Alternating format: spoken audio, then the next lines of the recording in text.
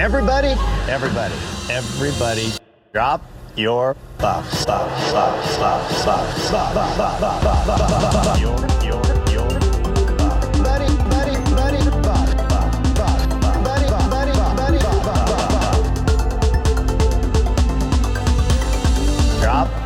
your buffs.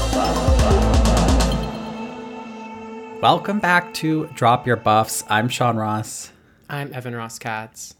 And we're talking the Survivor 45 finale, Living the Survivor Dream. And we have a new Survivor winner in D. Enemy to the pod, but friend to, well, me. And What? me. I got followed back this morning. No. Yeah, 3 hours ago. Oh my God. I know. I have to ask, when you've been going rogue on the Instagram, did you unfollow the unfollowers? Did I unfollow the unfollowers? No. Yeah, like Wait, what Kelly do you and mean? This should be an Wait, like, after did show. I unfollow the players that unfollowed us? Yeah. No. Are they unfollowed? Yeah. No. Then they removed us as serious. followers. I don't. That's like Well, so sophisticated. I didn't unfollow them. them. Okay, whatever. It doesn't matter. Wait. Stupid. But we need to be following D. Well, I know, but we're not. Okay, well, we are now. No, I just don't think I would do that. You might have. I don't think I did. I think but- when you log on to the Drop Your Buffs, you sort of black out for a second. Okay. Oh, it's not pinging for me, but you know, let's not say no. Okay. Yeah. follow That is more likely than them removing us as followers. Yeah, I know. That I seems will like, yeah. give that. Yeah. No, it's like if I remembered doing it, I obviously would cop to it if I was going to do it. I just don't remember. But now that you mention it, it's sort of like when I go rogue, who knows what's going to Yeah. happen? Truly. All right. Well, I don't know about you, but I feel like this is our best Survivor winner in a very long time. Yes, I totally agree. I would say one sentiment that I've been hearing expressed a lot online, and I agree with it, but I'm also wondering like where this came from, is the idea that like D is our most dominant winner of the new era, and even beyond that, kind of like in a long time. And that is true. But I'm wondering, like, when did the nomenclature of like dominant winners come into play? Is that something you're familiar with? Yeah.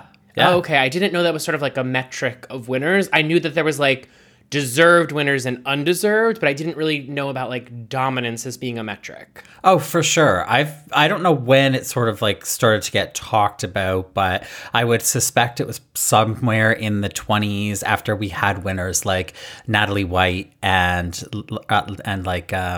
Fabio, where they weren't really dominant wins. They were sort of dark horse wins or underdog wins, and people had big reactions to those. And then you sort of had, as you came up, like with Boston Rob, of course, even though that's a totally rigged season, like that's such a dominant win where he was in control the entire game and had like sheep following him around. But then with regards to D, I would more so equate it with like a Kim Spradlin win. Actually, I was trying to think like what are the dominant female wins in recent history, and I don't think there really are any.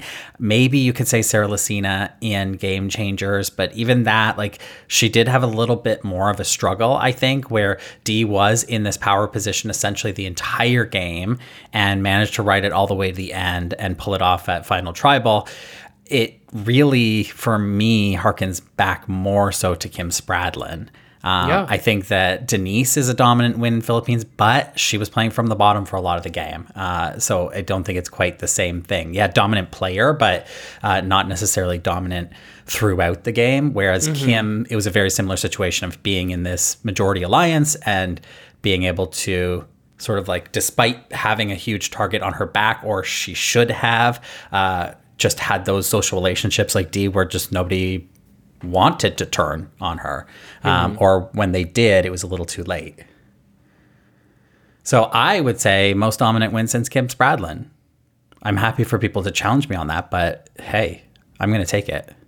And it's fun, I feel. I mean, the temperature in the room last season was there was a lot of excitement about Jam Jam, but I think it got like slightly usurped by the fact that like Carolyn was such a fan favorite that you kind of like immediately redirected to her.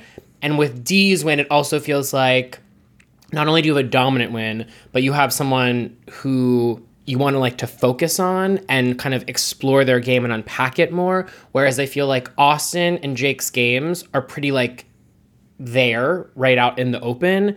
Whereas D had a lot of like moves, big and small throughout the season, many of which we noted as they happened. I still, I had a moment last night where I was like, should we have like, not when I say we, I guess I'll say me. Should I have like woken up to the Diasons, if you want to say, earlier? And like, I don't know, coulda, woulda, shoulda. I would say I would be curious. I'm not like hankering to rewatch this season, but in a few years, if and when I get around to it, I would be curious to watch the show from the winner's perspective, because I do just want to note that I've been watching this in tandem with Squid Game The Challenge, which we'll talk about later. But I bring it up to say I had the winner of Squid Game The Challenge ruined for me like the third of the way through, and it actually enhanced my watching experience so much. And so I'll be curious to rewatch the Survivor season knowing Dee's the winner, because I think I've mentioned this before on the pod, but I kind of sometimes like knowing the winner of a season, especially if it's a good season and it's well edited with the winner in mind. I don't mind knowing that. The surprise factor is not really what I tune in for. So I'd be curious to go back and sort of watch Dee's run, but I do feel like we had a bunch of big D moments, particularly like in the middle, because there wasn't much gameplay to be had in the first, half the game. But she's not someone like, had Katora won, it would have been, or, it reminds me too of Marianne's win, where it's like you came out at the end and like in a big boom, which is great. But I think I prefer this sort of D run where it's like I can see the machinations of your game all throughout. Makes it very like validating, I think, as an audience. Yeah, and I think it's kind of interesting to see on a rewatch in these sorts of seasons where it is a dominant alliance. So this Reba 4 alliance, like, it could have been any of them, right? They played such similar games. And so the rewatch value is to watch D and say, okay, so of the 4, why was it D? And especially considering Austin gets to the end. And when you talk about the, pre-merge and like throughout the game, but especially in the pre-merge and those moments where Reba does go to tribal and all those stories on Reba, they're so Austin focused, and that idol hunt, and it's so Austin and Drew focused. And I feel like a lot of misdirect with Drew comparing Austin and Drew to JT and Steven, thinking that like maybe they'll get to the end and it'll play out that way. But in the end, it ended up being a Rob and Amber situation of getting to the end. And we talked about this on the podcast. D beat Austin. Austin wanted his Rob and Amber situation, and he got it because D beat Austin, not necessarily by one vote, but by one vote that made the difference. Just the same as Amber beat Rob by one vote in All Stars. That is true. I do think it's worth like underlining the fact that Dee stated that like the romance for her began on day 20. So they have been like romancing, whatever that means, for 6 days. So it's just funny, like, because with Rob and Amber, it really began like at the outset of the season. And obviously a little bit of a different circumstance. They knew who each other were going into the season, blah, blah, blah. But you're really able to like watch this play out. It's just funny, I guess, like to think that like here we are right now, and even Jeff during the after show, like fixating on this showmance, and it's like a 6-day showmance. But nonetheless, sweet. I like the way it was handled. I liked Dee's positioning of it being like so explicit. Like, yeah, I developed feelings and it didn't really factor into my game, and I don't really have much to say. Like, there wasn't, she kind of deflated the balloon by being like, yeah, you're right. Like, I do have feelings for Austin, and that has nothing to do with my game. And I don't know if you listened to On Fire with Jeff Probst. I fell off of it, but I'm not out of lack of interest. Okay, so Dee was on the finale episode, interviewed by Jeff and Rick Devens, and more on that in a second. But Jeff asked, "What's going on with Austin? Is this a real thing, or was it just for the show?" And I liked her answer, which was just like, "We're taking it slow, and that's all I'm gonna say." Good. So they're not like leaning into, and then we're going to do a fucking show on HGTV or something. No, she was just like, yeah, he lives in Chicago, I live in Miami, we're taking it slow. Do you know what I would love? Because, so often, and this happens a lot on Big Brother, which is a show that's known more for its showmances, but it's like you really see these couples after the fact, like branding as couples because it sort of like bolsters both of their social medias and potentially gets them brand deals, etc. I just like the idea of Dee being like, my private life is like off limits. And like, I know you got a glimpse of it because it happened on this show, but like, I'm shutting it down. Like, whatever this was and whatever it will be is not for public consumption. I'm not saying that's the way Dee is going to play this necessarily, but I like the idea of like, I didn't come on this show to like expose my personal life. I came to play a game. I even feel to an extent Jeff asking the question is a little bit like, what are we doing here? But I get it. Like, it did play on the show. It was spoken about, but I really appreciate Dee just not shutting it down per se, but just being like, as you said, like, this is what it is. There's not a there in the way that like we're not gonna do a Franny and Matt. You know what I mean? Like this is you saw as much as you are going to see of this. Honestly, what seemed more just like two people crushing on each other. Yeah. Well, what it suggests to me is I'm not as optimistic that we're not going to be like absolutely inundated with this relationship, which like I don't really mind either way. But what it says to me is that kind of an answer says that it's real, right? It's real for her and it matters, and she doesn't want to like go and blab all about it, maybe without like talking to Austin about her. I don't know, but it's just that she cares about it is what it says to me. So one more thing from the On Fire is that at the end, they, just that you'd want to know this, that at the end, they said, well, thank you so much, Rick Devens. See you never. We'll be back with a new alum next season. Wow. And Jeff said that it was always the plan that they would bring in a different former castaway for each season. So that's what he said. So Who's your vote? I feel like we could get, and like not to keep it, this is like, how White Lotus only brings back people from David versus Goliath so far. I'm not suggesting that they're only going to keep it at Edge of Extinction, but I could see Kelly Wentworth being brought in. Yeah. Because she's vocal, she's active, she loves to talk about Survivor. She's built a big TikTok following on sort of like analyzing each episode each week. And she's good. She's a good speaker. She's interesting, and she's got the gameplay behind her to be able to talk about it on, I think, to Jeff's liking. So that's who gets my vote. Who would you like to see? I'd like to see Ethan. Well, obviously. Yeah, that would be my, because my original answer I was going to say Tina, just because I would love to see that and hear that. But in terms of like people that are, could really be a possibility, I would say Ethan. Also, Tina, who got a shout out in the after show. Did you watch the after show?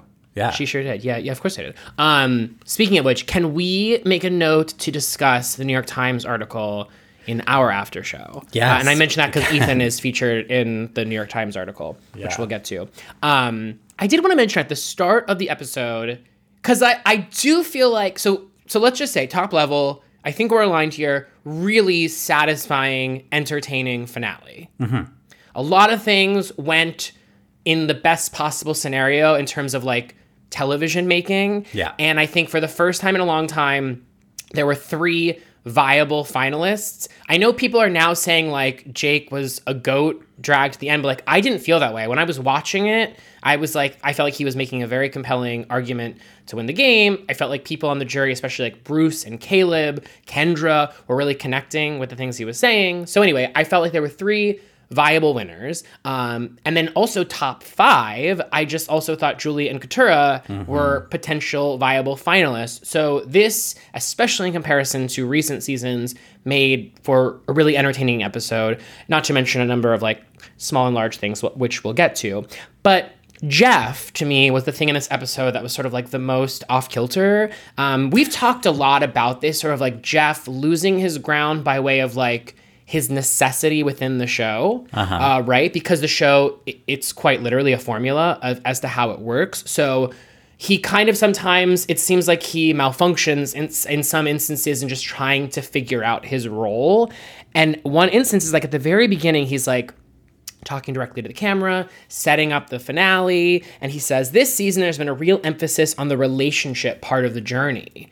And it's like, what? That's literally the show. The show is built on relationships. So the reason I bring that up is to say that I think Jeff or the producers or whomever really see this season as being, and I think that's all just rooted in the conflict between Dee and Austin as to whether or not to go with their heart or with their gut. But even then it was like Dee's decision didn't benefit Austin, but it didn't hurt Austin to take out Drew. So it's really not like that high stakes. She wasn't stabbing him in the back. And you also get the impression from Austin's lack of reaction that like he wasn't that shook by it. Anyway, I just thought it was a sort of odd framework around the show, and it sort of made me think, especially as we were watching the preview for 46, that one of the struggles right now with the show, I think, is really differentiating the seasons because you no longer have the themes to rely on.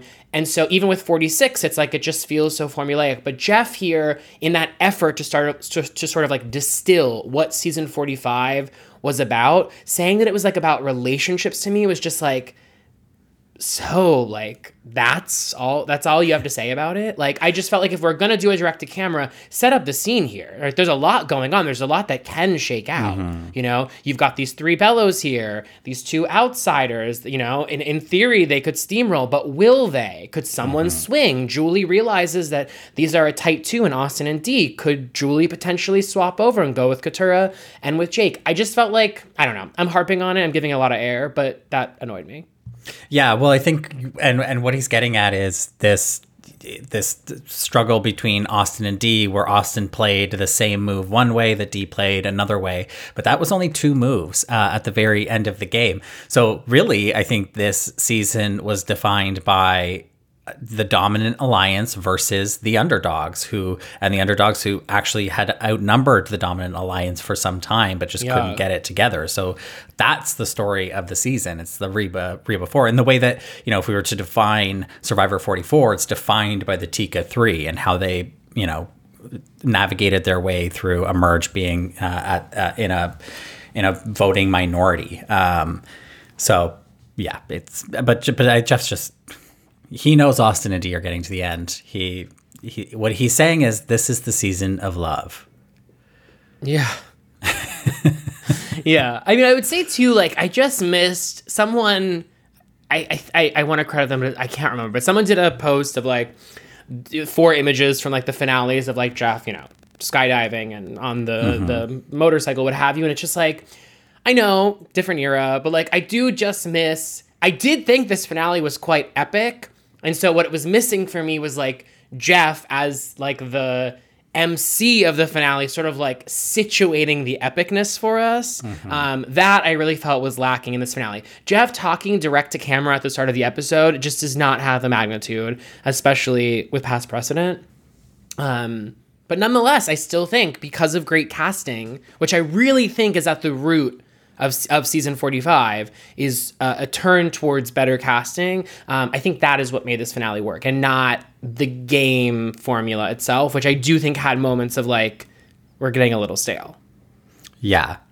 Well, let's rewind a little bit here and talk about Julie, who is our first person to go home in this episode in a very strange vote. Yeah. Can we talk about that shot of her drinking the water?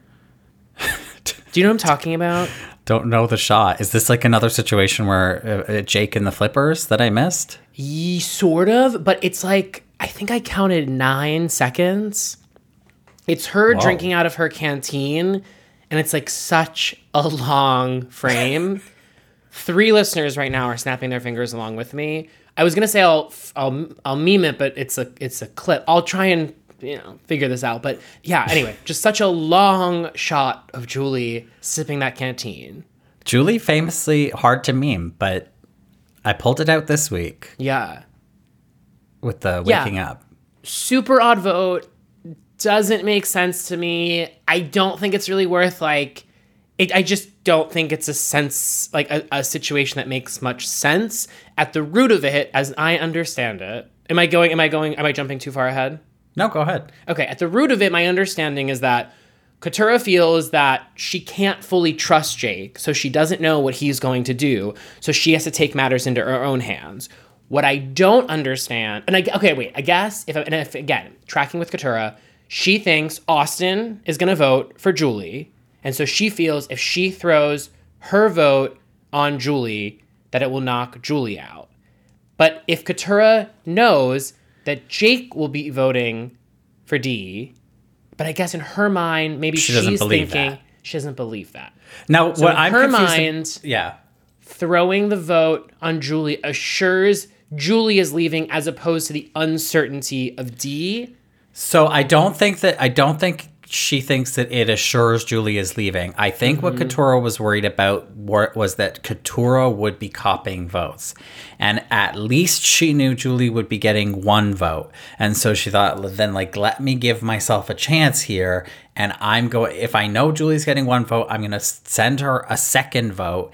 And maybe the votes against me, maybe it won't be a 3-2. Maybe someone will, so best case scenario, we can get a 2-2-1, so at least it's a tie between me and Julie, so I have some chance. I think that's what she was thinking. It was just I feel like I'm getting votes. I know Julie's getting one vote, so let me double that, get at least 2 votes on Julie, just on the off chance that I could save myself. But she ultimately, it was a total misread of the situation.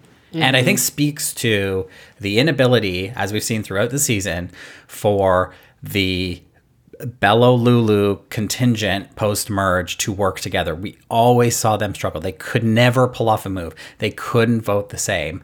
They just could never topple that alliance. And here is that final nail in the coffin where it's now's the time. And granted, Julie's in that alliance, but the big target here would have been Dee. And Katurah knew that, but she just kind of panicked. And it speaks to the way that all of those people played this entire game. Right, which I like, because I feel like if every season had the underdog pulling through, it would sort of make it a little too formulaic. And I like the idea of dominance dominating. And I will say what makes this season fun is that Dee, Austin, and Julie are all really likable characters on the show. So them steamrolling is very different than, say, a Richard Hatch, Susan Honk, Rudy situation, which, granted, I know America did love Rudy. Or a Tony. Yeah, where it's just okay, I'm fine with any of these decisions. And I think it's easy to look at Katurah's decision and be this makes no sense. But when you game it out, it's yes, but the person saying that, you have the full perspective. And so it's just hard to understand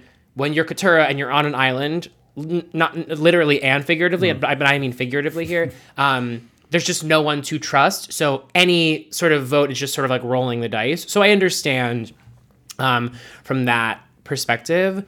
Can we rewind real quick? Because I just had one note that I didn't get to. Yeah. I just wanted to mention in the beginning of the episode when Dee had her one-on-one with Austin and told him the news. I do think, no disrespect, I do think that Austin is a little bit of a dud of a character in that, not a human being, a character on television, in that you have this moment as well as the moment that we see, I think it was in the after show, of him finding out that he had been selected to be on the show. Yeah. And in both of these instances, it's Austin receiving really important information and having no reaction at all. And if you're a television producer, you don't care what the reaction is, but you want a reaction. Reaction is crucial to the show. Thank you, Eliza Orlins. And so this was just a moment of Austin's Dee is so nervous to sit down with her number one and explain why she had to make this devious move on him, and Austin's reaction is just oh yeah, we're good. And it's just and then it's almost Dee's shocked by that. But yeah, I just felt Austin wasn't able to make good television at any point in the season. I wouldn't say it. I wouldn't say okay. I was gonna say the sandwich stuff. Okay. I enjoyed. I'm not saying that Austin is a flop on Survivor, because I do feel characters like him are important. If anything, I'm sort of I want more from Austin, but I just don't think Austin did a whole lot. That said, he did a whole lot for the eyes of the viewers watching him. And I don't think he was, I don't know, it's I think he was sort of a dud on this season, but I also would cast him if I had the chance to again on this season. So it's I kind of go back and forth. did he make incredible television? No. But also, like, does every single cast member need to make incredible television? No. I do feel like he had a place within the whole of this season, but I guess I'm just pointing out that, like, in moments where you really want him to, like, rise up, he fails to. Well, he plays very even-keeled. He plays very even safe, both in terms of, like, the game, but also in terms of his relationships. But, like, the character like him is important because he is central to so much other drama going on. So, like, all the Drew stuff and Emily coming in, and then, obviously, between Julie and Dee, like, we need Austin there for all that stuff to happen. So, yeah, not everybody has to be a mega star. This is true. I think I just wanted more from Austin, but I'm also sort of like, okay, girl, like, to me, where it's like, you get what you get. I guess I just like, but also too, what's interesting and why I think he's the argument against him as a dud. Unlike Xander, who sort of, you could say, played somewhat of a similar game in his season. I guess not really, because it's like, it wasn't in part of that. Okay. But anyway, to compare, I guess the real comparison is just two hot guys that made it to the end. Yeah. The difference here is that whereas Xander had no shot whatsoever at winning, Austin actually had a viable shot, got 3 of those votes. And so I guess what I'm saying is I'm curious to know what compelled those 3 votes for Austin, like what won them over, because we don't really hear from the jury too much as to why they make the votes they made, because it seems like Dee made such a compelling argument, but clearly, like, a 5-3 is not a steal. You know what I mean? Yeah. So yeah, totally. I am curious, has Austin, I guess he'll do post-show. That to me is actually something I would be really keen to tune into. It's like, what's Austin like in a post-show interview? Yeah. Well, those will be coming out today, so. Okay, but I meant more like when he's on Drop Your Buffs. Oh. So in a year from now. Maybe.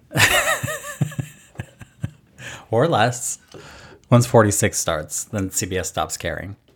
But yeah, it feels to me like this final 5 vote, coming back to the Julie vote, is pretty pivotal for Dee winning. And it's banking on this erratic gameplay from the Coutures and Jakes of the world. And this whole thing about Jake swearing on Nana. And there's something like to contrast the way that Austin reacts to Dee at the beginning of the episode. It's like what I needed was, or thinking back to the way Julie reacted after she was betrayed by her alliance, or after Jake swears on Nana, plays his idol for Katurah, doesn't need to. It's like another failed move by Jake, and he comes back pissed off. He's like, "How dare you have me swear on Nana?" Fantastic. Give me more of that. More of that. I feel like, and this is not like an unpopular opinion, like Jake dominated this season, just from a storytelling perspective, from like a fascination perspective. Like, I would love to see Jake on television. Like, there's few times I'm like, oh, I want more from this person, and not necessarily just to play Survivor again, but like I will enjoy like being a part of Jake's post-show journey through following him on social media. I do want to say, though, and I texted you this last night, you did not respond, no big deal. Well, I didn't get it. I love Jake, but I'm seeing a lot of sentiments, especially from past players, that Jake is baby girl. So so the reason I didn't respond is because I haven't seen that. Oh, well, Kelly tweeted it last night, so that's probably why you didn't see it. But I've seen this from lots of people, including other past players. Jake's not baby girl. Like, that's not baby girl. I understand the inclination, but I feel like this reminds me of like misascribing mother to people, where it's like, you know, mother when you see a mother. I think Jake's sweet nature, like baby girl wouldn't be close with Nana. Yes, I agree. Well, I barely even know what baby girl is, and I know that we had this conversation on the podcast before, but if I had to look at the final 5 and say who was most baby girl of the final 5, I think I would have said Austin. I concur. And because why? What is the characteristic? I think I just always, so I to put it in Succession terms, a show I do not watch, but like Brian Cox is baby girl. Kieran Culkin is not baby girl, Right. but I understand that a lot of people will look at a Kieran Culkin and say that's baby girl. I'm here to say no. Kieran Culkin's not baby girl. Brian Cox is baby girl. And again, we've had this conversation. It's not something one can define. I am just saying from my perspective, Jake is not baby girl. If I were to zoom out toward the season as a whole and think about baby girl, I don't think every season has a baby girl. Well, I don't think they have to. Yeah, but I'm just saying it's like I'm not getting baby girl. You know not- who's baby girl? Who? Ethan. Right. Okay. Ethan's baby girl. Yeah. Coming up on Fire next season. Baby girl, Ethan's on. Yeah. But I also, just because we're saying Ethan and Austin back to back, baby girls don't have to be attractive men. That's not, Okay. even though, yeah. I mean, I like a hot baby girl, but anyway. So that's my top level thought. Jake is not baby girl. Okay. Thank you for that. You're welcome. Jake had some great moments in this finale. Again, rewinding the tape, where, of course, it's like this formula where they're going to a new beach and then they are doing a little challenge on the beach to get an advantage in the next immunity challenge, which, by the way, this challenge I did, like, if we're going to be doing a challenge, I much prefer this than to, like, a word scramble, which they have done in the past, which is like not fun to watch on TV. But this is reviving a challenge that we just spoke about on our Patreon when we did our Survivor Panama rewatch. And it is the challenge where Terry misunderstands the rules about like having to go out and recount. And he starts whining to Jeff. And then Aris says, "Someone call the wambulance." Terry's crying on the course. So the return of a classic challenge, in my opinion. Yeah. I did think that, like, when this is the one with where they chop the with the knife, right? No. What do you mean? No, Where this they was have- the at challenge one point- on the beach where they have to like run out to different stations and count. I'm talking before the immunity challenge. Okay, They have to sorry, go that's and what I count mean. like the Okay. crabs and count the and then they put the code into the thing. And Jake, but the reason I bring this up is because Jake had this great moment where, talk about Survivor superfans a lot on the show, but Jake really put it into action here by correlating his numbers to Survivor winners. And great memeable moment here, just FYI, where I think Julie There's said, a "What were the lot." numbers?" Julie said, "What were the numbers?" And he went, "JT, Gabler, and Denise," with no context. Fabulous. I liked that from Jake. Yeah.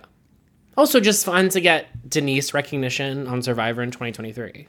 Yeah, I mean, is it worth getting Gabler back on the TV? I don't know, but it was nice to see her. And JT, you don't see JT. Actually, this is our second time seeing JT this season, so.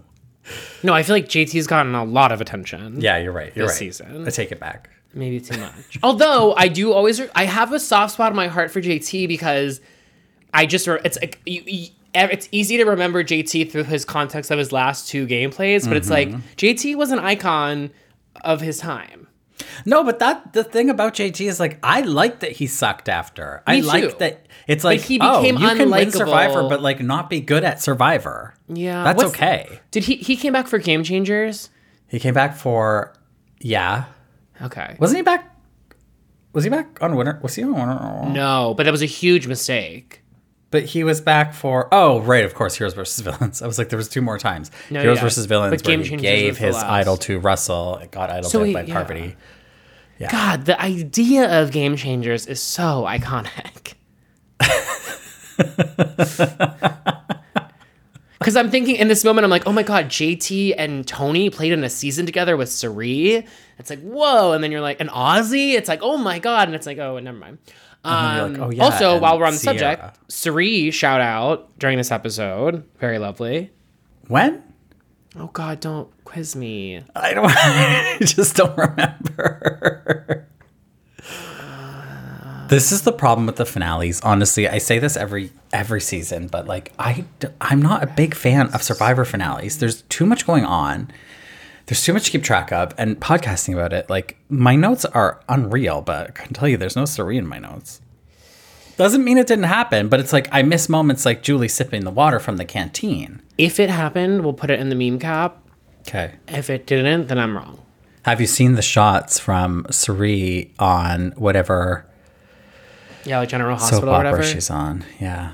Yeah, I mean, obviously very happy for her. I'm like, can't we get her on Yeah. like let's elevate. Yeah. What? Okay, Put her wait. Sorry, on. let's deviate real quick. Yeah. You have it your way. What do Uh-huh. you want for Suri Field in 2024? Like, what's Suri's next move in terms of her public life? Well, I feel like, and we talked about this, I think, on the after show last week, that it seems like Bravo or Peacock are setting her up to join a reality show of some kind, whether that's a Housewives or something else they have cooking. I don't really want that for her. I feel like I wouldn't mind her to elevate from that contestant cast member space to more of the like presenter host space and try her hand at that. I don't know how good she would be because I think she's better when she's reacting to something as opposed to like leading something. But I feel like she has put in her time in the trenches and she could maybe stand above and like take the reins on something. Whether that's like a new reality show or like, I don't like a, you know, like Host the Mole or something like that. I do like the idea of like her as host. Yeah. I think we would see a different side of her shine through. So I think 100 Days in the Big Brother house is like a little oversaturation for Suri. For me. Speaking of Jake, I know we're jumping all over the place here, but we have to talk about that next immunity challenge, that final immunity challenge where Jake broke the challenge. Yeah. Is that okay that I'm jumping there? Yeah. Can I talk about something else within that before we get to Yeah. Jake breaking it? So I just wanted to get your thoughts on this because we've never really touched on this subject. I think it's a really interesting one. So let's talk about the cheating by copying someone who's advanced in the challenge, which is something we've seen throughout the years. And in this instance, it's Jake looking at Austin's puzzle or looking at the structure to sort of help him. And I'm just wondering, we've never talked about this. back at the final 5 immunity where Jake has the advantage. Yeah, let's go back there. Yeah, I'm sorry. Yeah, no, it's okay. We're jumping. But I bring this up more in like a holistic point, which is like, what are your thoughts around the fact that like the show has never really addressed the fact that like, yes, you can like, and we've had this happen very explicitly in some instances, especially with like word puzzles and word scrambles and what have you, that the show doesn't mandate or make any effort to make it so that you can't, that is cheating, right? Like you're looking at someone else's, well, that's I guess the question. So I put it to you, what do you make of that instance when someone is literally copying someone else's work? I think it's frustrating and annoying, but if that's the like a Survivor thinks about these things, there are certain challenges in the past where they have made it impossible to look over, right? Or you cover up your words with a thing, like a burlap sack or whatever it is, like a screen. And there have been challenges. Yes, they're like few and far between, but sometimes they decide that's appropriate for the challenge. I do think that given this, it makes for a sort of like interesting dilemma if you're in that challenge, because it's like, one, do I want to pull ahead, but it means that some of my hard work in figuring out how to do that could help others sort of quickly catch up to me. But what other choice do I have? Wouldn't it be better to be ahead than behind? So there's that. And then there's, do you, as the person behind, decide to quote unquote cheat and have everybody know that that's how you pulled out your win?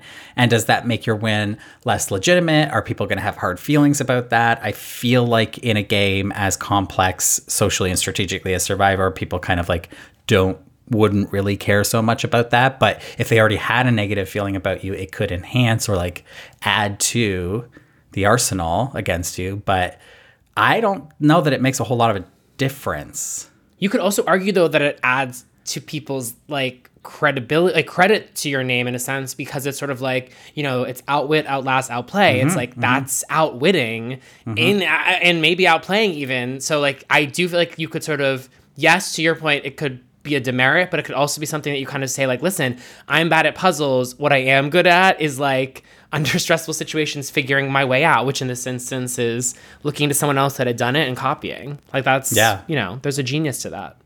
And Jake might be like, look, I'm good at puzzles, but I'm bad at remembering key pieces to the challenge, like my keys or my puzzle piece.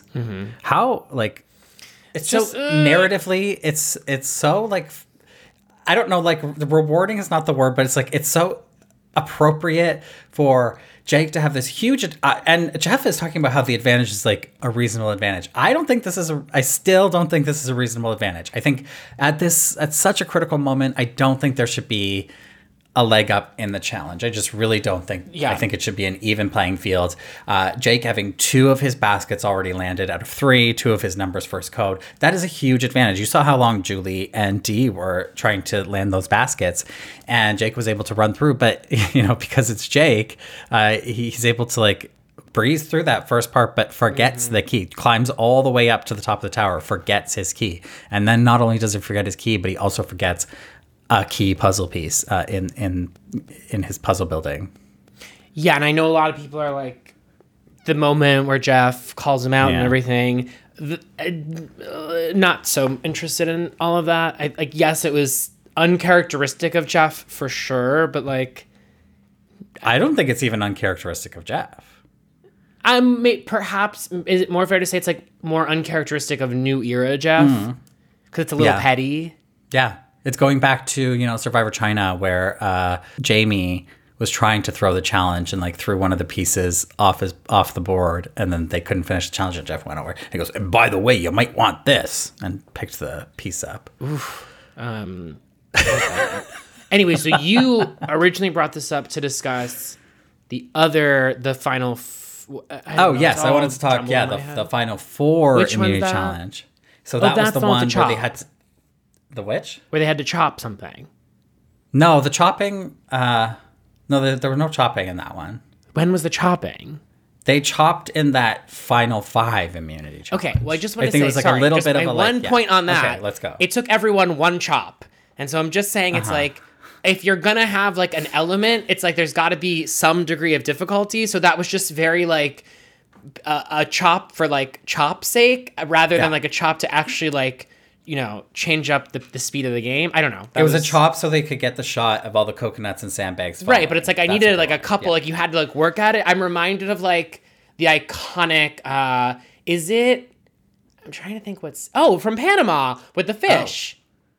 Oh yeah. Okay. When they had to chop I thought you off were the going fish somewhere heads. else. I thought you were going somewhere else. Where was I I was going to going? say, well, they could do this because there has been, and they've done this on several seasons, but very famously for us in Survivor China, where they have to. It's similar. You have to chop through a rope, but the rope is under a piece of wood, and so you had that challenge where Courtney can't make a dent in the wood, and she's chopping and chopping and chopping and chopping, and her whole tribe and James is getting so frustrated with her. That's a bit of a challenge because you have to actually like axe your way through the wood in order to get to the rope, which requires a little bit more strength. So if we're giving Jeff notes, put a little wood over the. Okay, yeah. over the Okay, rope. so now bring us to the. Yeah, let's go to the final 4 immunity challenge, which is the one where they're stacking the bowls on the wobbly perch that they have to step through. And this is not typical of their final 4 immunity challenge. As of late, they have been bringing back more so some of those iconic challenges like Summation, which has shown up a couple times, I think. But I didn't mind seeing it here. I felt like for a boring challenge, they kind of like elevated it in the editing, and we got those little flourishes of ancient voices in there, which I thought was effective. And then you had Jake just lose it. And I thought this was so great how he just, he had such a great stack going. He was kind of like neck and neck with Dee, and then he loses it all and can't even like bring all his bowls back in one armful. So he just starts stomping on the challenge like a child. And Jeff being like, don't do that. If you break it, you're out. And then lo and behold, he breaks it. And I just felt like I haven't seen Jeff lose his temper in a long time. And I feel like you disrespect the art department, you disrespect Jeff. Yeah, but then like as soon it like dissipated so quickly. Yeah, I it needed did. Jeff to hold on to that because because Jake really felt bad about it, which I thought was so sweet, but not baby girl. But then Jeff was just like, oh yeah, all good, and it's like no, Jeff, like stay angry. Like, Yeah, no. But yeah, Jeff, tell Jake he's not going back to the beach until he fixes that. I would love that. Yeah, or just be like, you're gonna have to pay for this. Like, yeah, take your auction money and like redirect. No, but I thought this was like super entertaining, something we've not seen done before on the show, and rarely, you know, there's so many instances where like this has never happened before, and then it's like, no, it happened in season 12, you know, and this is like, no, this has never happened before. Super interesting, and just makes Jake so. You know, I'm saying nothing that we don't many of us agree on, but like Jake is just such compelling television because I think many of us can relate to that idea of like your emotions get the best of you and you do something super stupid and then you regret it immediately afterwards. Like, yes, it is very childish to break something, but I also can empathize with the frustration of knowing in that moment, not only did you knock it down, but there's no coming back, like, you know, and this challenge does suck for those people like Dee. As Dee pointed out afterwards, she thanked Austin for taking her out of her misery. Austin won that one, right? No, Dee won it. Who? Oh, then I'm thinking This is the one where Dee decides the final 3. Okay, no, never mind. I can't. It's too much. It's too much. I don't know. There's a moment where Dee says, "Thank you for taking me out of my misery," which must have been the other challenge. Yeah, maybe. What was the other challenge? So the other challenge was the one with the puzzle piece that Jake forgot. Got it.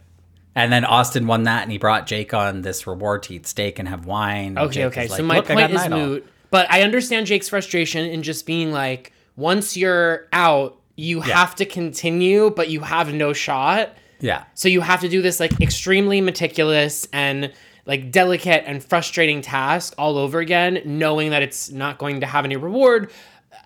Yeah, I would argue, like, if I had fallen, like Katurah did, I would have just been like, I would stop trying. I wouldn't stop trying. I know, because you never know when it's like Dee's everyone gonna, falls. not to sound like Jeff Probst, but you never know when someone's going to make a mistake and it's all back at square one.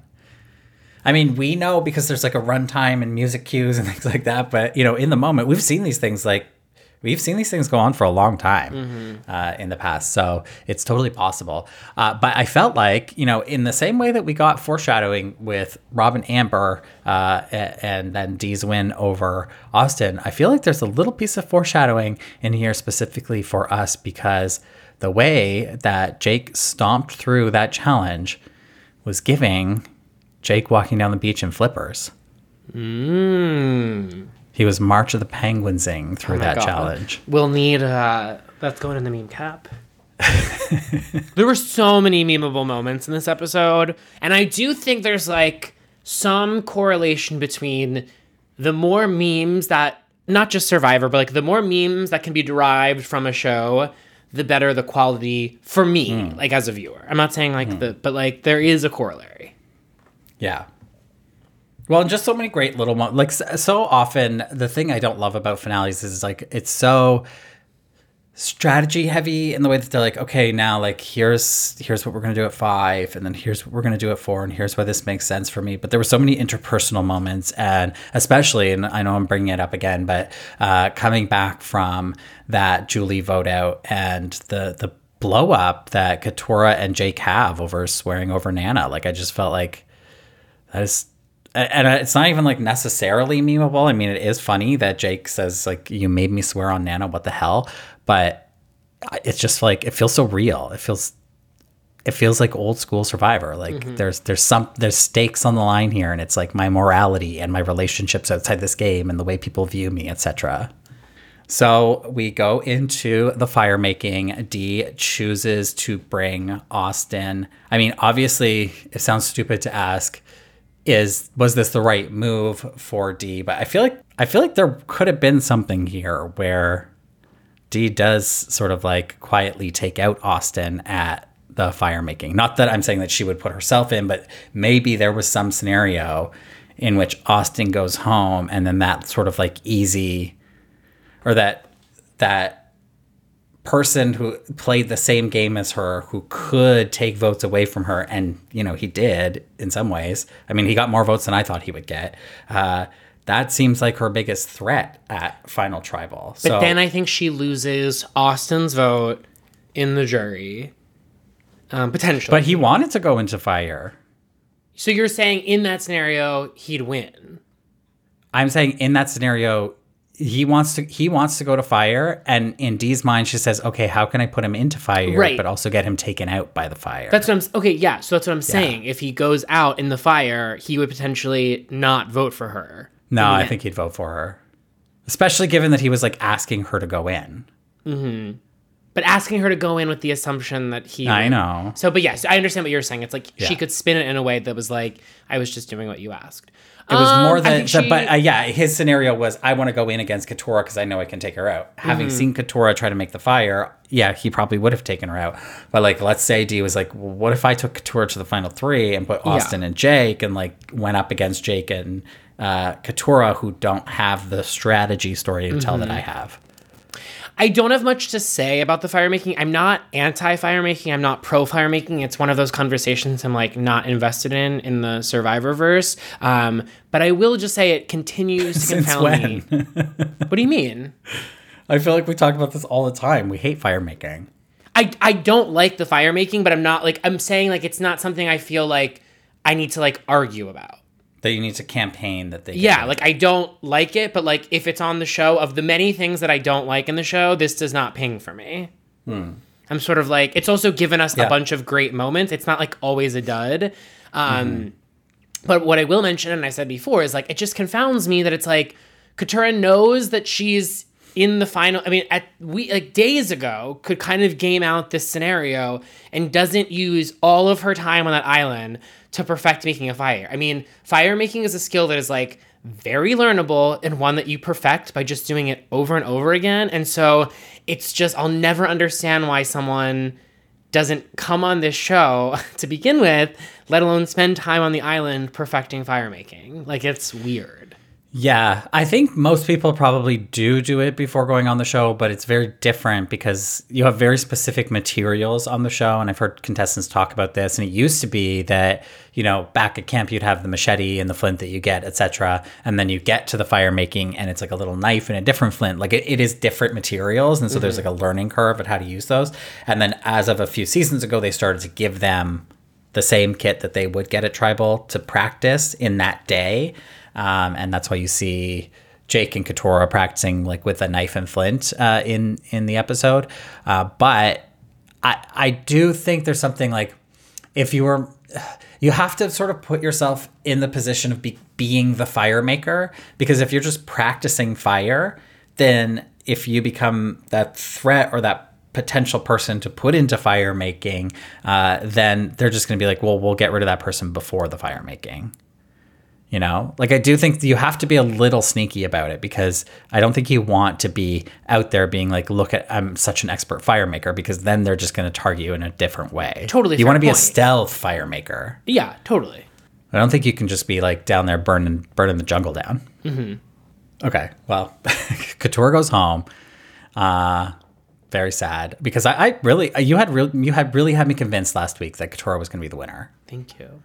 And it was a very consistent winner edit with the ones we have seen, especially of women, in the new era. So they turned it on its head this season. Yeah, and just to put a button on Katura, the moment with Julie, the hug, the go to law school.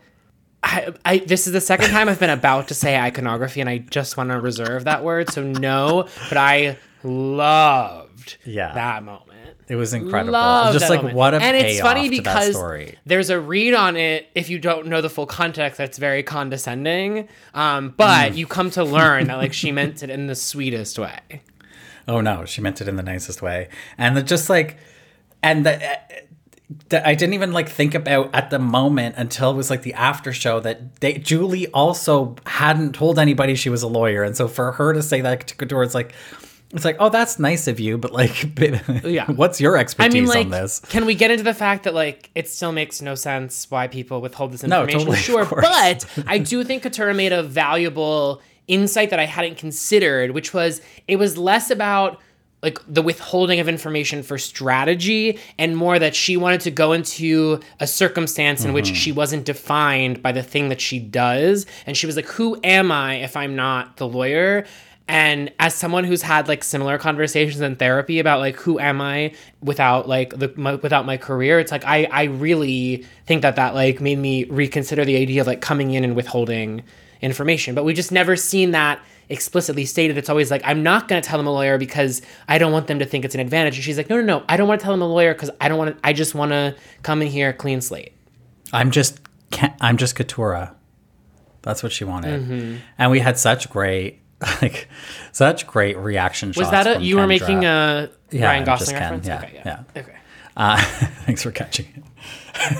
We had such great shots. You know what? Like, I get a little annoyed about the shots to the jury, but and like Kelly specifically, but there were such great shots of Kendra during that, which was just like, it was like in that moment, Katurah's reaching peak Katurah and having this emotional moment, and meanwhile Kendra is reaching peak Drew Barrymore. Yeah, she on is the like, couch with Oprah, like crying. She's just like so proud of Katurah out of nowhere. If you were to be like, what is an empath? I would like literally Yes. just be like, that Yes. is Kendra. Like, Yes. it is. Yeah, it's remarkable. I wish we'd gotten more of Kendra throughout the season because I do feel like she was like overly edited to be like kooky, and I actually think there's like more substance to Kendra that wasn't given time, and maybe there wasn't. I mean, I'm not saying it's like a fault of the edit, but like of all the players that like we didn't get to know that I think there was more there, I think Kendra for certain. And sorry, just while it's on my mind, I have to say,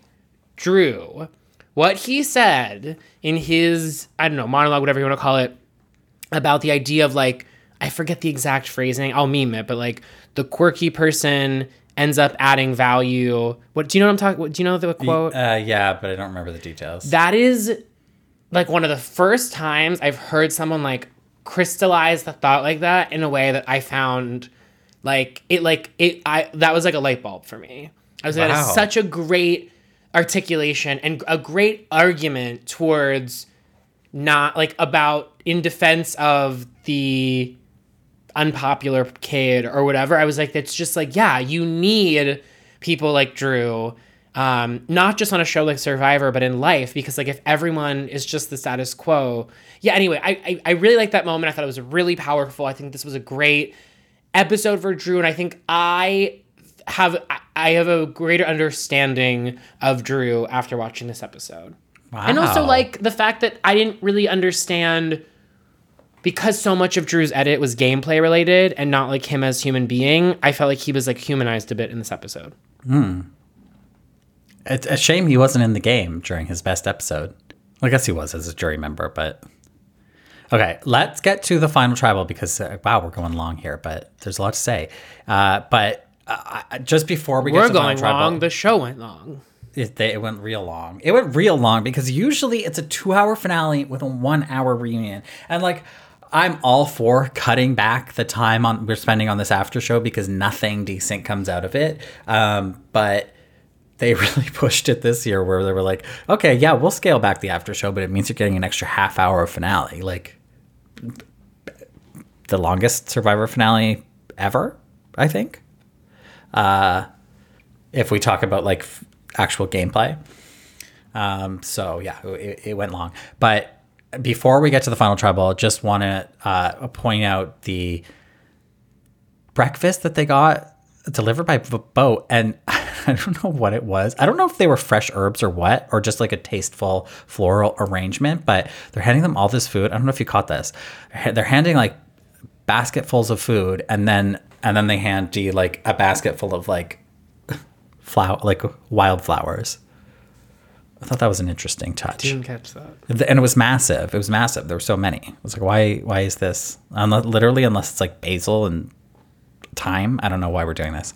And then we sort of have this like mixing. I saw Gabby Pascuzzi talk about this on Twitter, this like merging of the, discussing the strategy of the jury with the interspersing of the jury's thoughts on the final three, which has been happening since I think 42, if I'm not mistaken. Maybe it was a little bit in 41.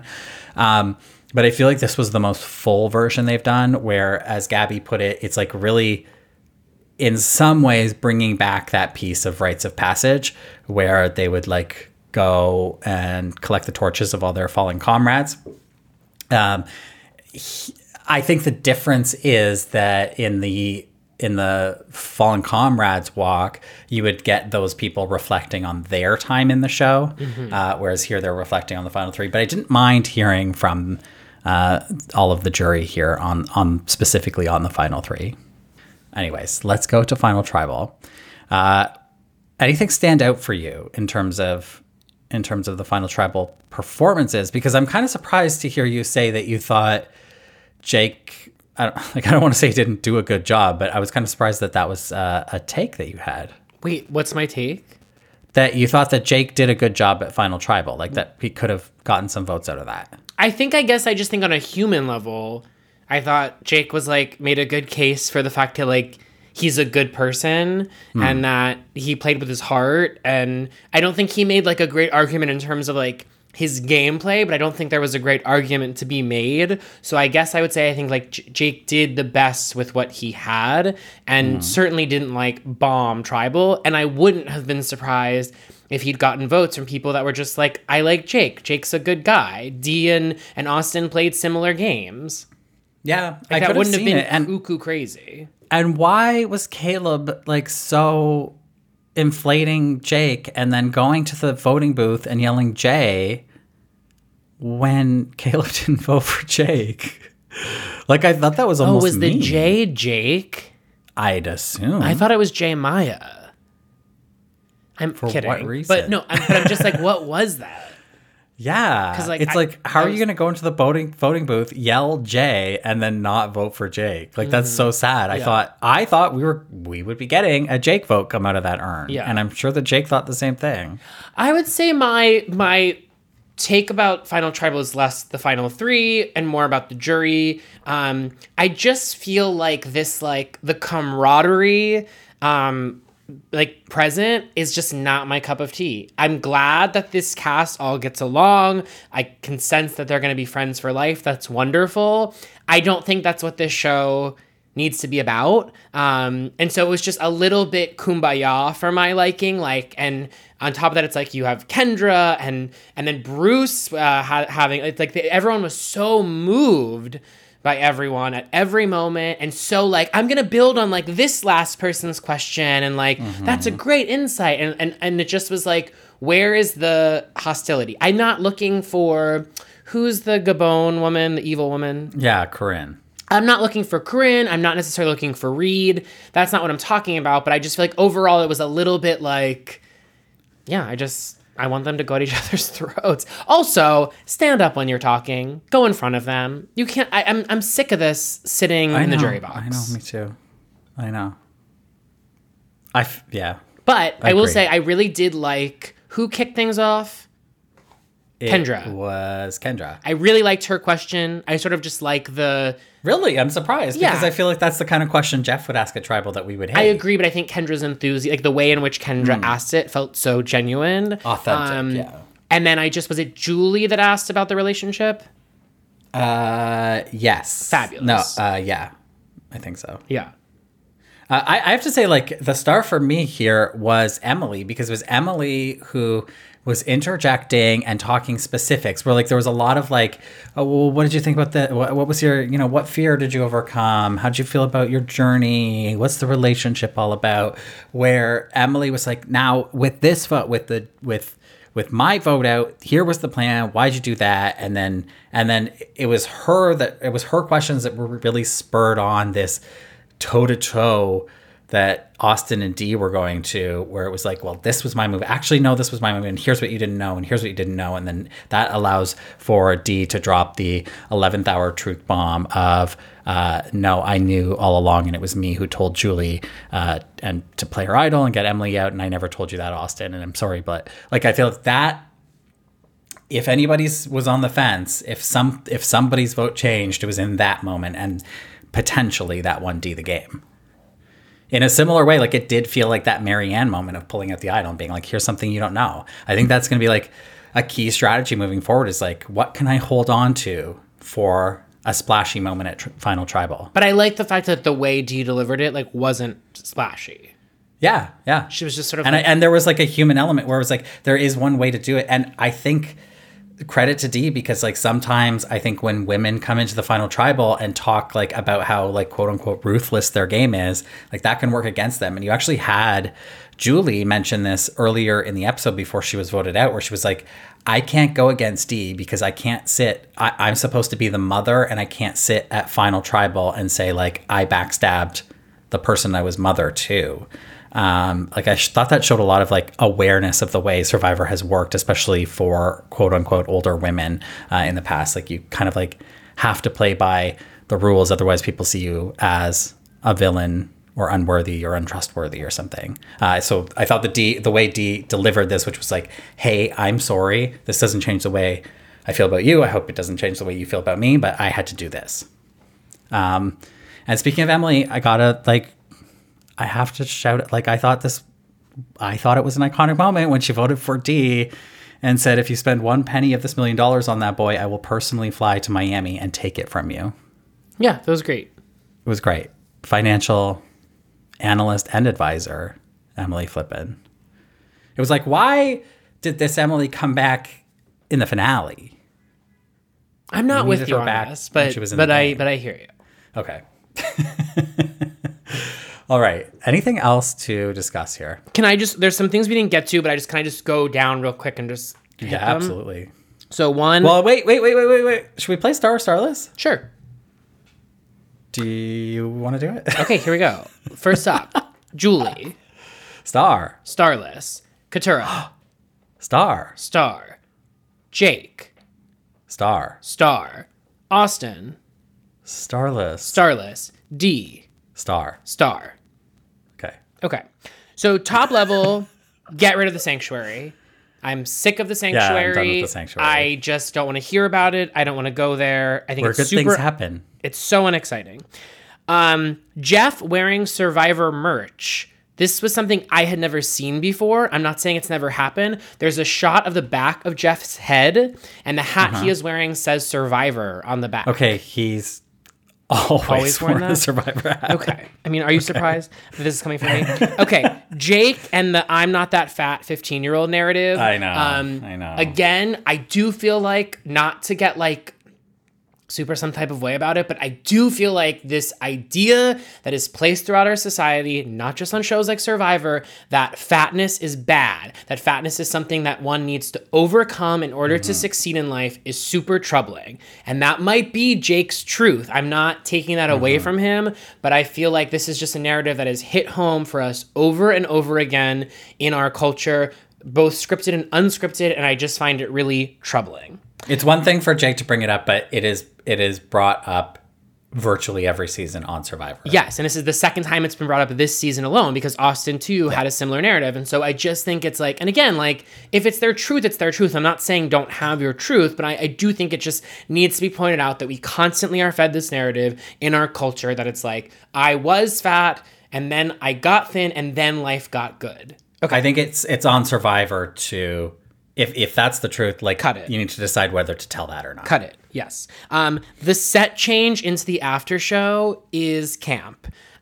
Just like it kind of feels like what I imagine the high school, if like the kids on Glee were to like perform a set change or something at that actual high school, like that's what it would give to me. It's just like, it's like them making such an effort to like create chaos. And so you have that like light, they have a light that's just sort of like zooming around, and then like them like rushing in with the pizza. It's just a lot. And then, Jeff's characterization of Emily picking a fight with Bruce, I just don't think it was like a fight. Like, I think Emily was just calling something out. I think it was very direct. I think it was very blunt. I don't think she was picking a fight. I wanted to say the pizza looked absolutely disgusting. Yeah. And I'm shocked they don't have a pizza sponsor. Well, at this point, it's like, just build an oven. Build an oven. You've been in Fiji forever. They just renewed their contract with Fiji. Like, and then the last thing I want to ask, do you think Austin and Dee hooked up on the island? No. Okay. I just think it's notable in that, like, I don't know. It's just like, do you think they kissed? Probably. But, like, why didn't they show it? Maybe they did it outside of the camera. Okay. That is a question I have for Dee and Austin. Okay. And the last thing I would just say is that the reunion, in addition to being unnecessary. I felt like the cast was like, and this is something we've seen several times in the new era, really trying to make television in a way that I found very off-putting. And namely a couple of specific contestants, but I don't want to poison the well. Starts with K and doesn't end with Endra. Okay. No, that's not who I'm referring to. Oh. Okay. Look, I barely paid attention to the after show, as I always do. All right. Look, speaking of after shows, we have to go to our after show now over on Patreon. If you're not a patron subscriber, we, of course, did our weekly after show with every recap of Survivor 45, but there's so much more going on over on the Patreon, and that will not stop just because Survivor 45 is done. In fact, The Traitors US is premiering very soon, January 12th, I believe, and we are going to be recapping The Traitors US exclusively on Patreon. We'll probably put out the first episode as a little teaser or something like that. Evan's saying no, but we'll talk about it offline. But if you want our recaps on the entire season of The Traitors Season 2, you're going to have to go over to the Patreon. And you can find the link to our Patreon in the show notes to this episode. Do we want to mention mailbag? Yes, great. Thank you. Okay, so last season, Survivor 44, we did a post-mortem because we felt there was so much to talk about and unpack with the Tika 3, etc. We want to do that again with Survivor 45. We want to take a beat, think about the season, take in, some of the post-show interviews and things like that, and talk about the season a little more holistically, and we want to do that as a mailbag. So for our Survivor 45 post-mortem, which we will be recording probably some point next week, we want to hear from you. So send us your questions about Survivor 45, Survivor, whatever you like, and we will answer those next week on our Survivor 45 post-mortem. I will also put up a reminder post or two on Instagram to get your voicemails in. Best way to send those in is through Instagram DM voice memos. Keep it under a minute, please. Begging you. Makes my life so much easier. Okay. With that, and you can go over to our Instagram at Drop Your Buffs Pod, and we will have our final meme cap, which you will comment which emoji under. Pizza? Sure. Yeah, I like that. Pizza. Okay. And you can go follow us on Twitter as well at Drop Buffs Pod.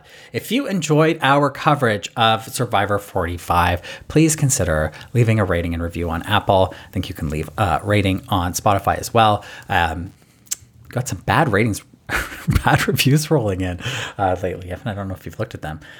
What is it about me? Yeah. What? Wait, can I read the latest one to you? It's a 1 star. Honestly, at this point, I don't really care, but He's Losing It is the title. Evan is now attacking fans on the Drop Your Buffs Insta. Not a good look. That's it. It's not wrong. Yeah. Okay. All right, but hey, if you feel like you want to leave us a nice little review, a little holiday gift, you can do that over on Apple. So with that, thank you so much for listening, and we'll see you very soon for our postmortem. Bye. Bye. Bye.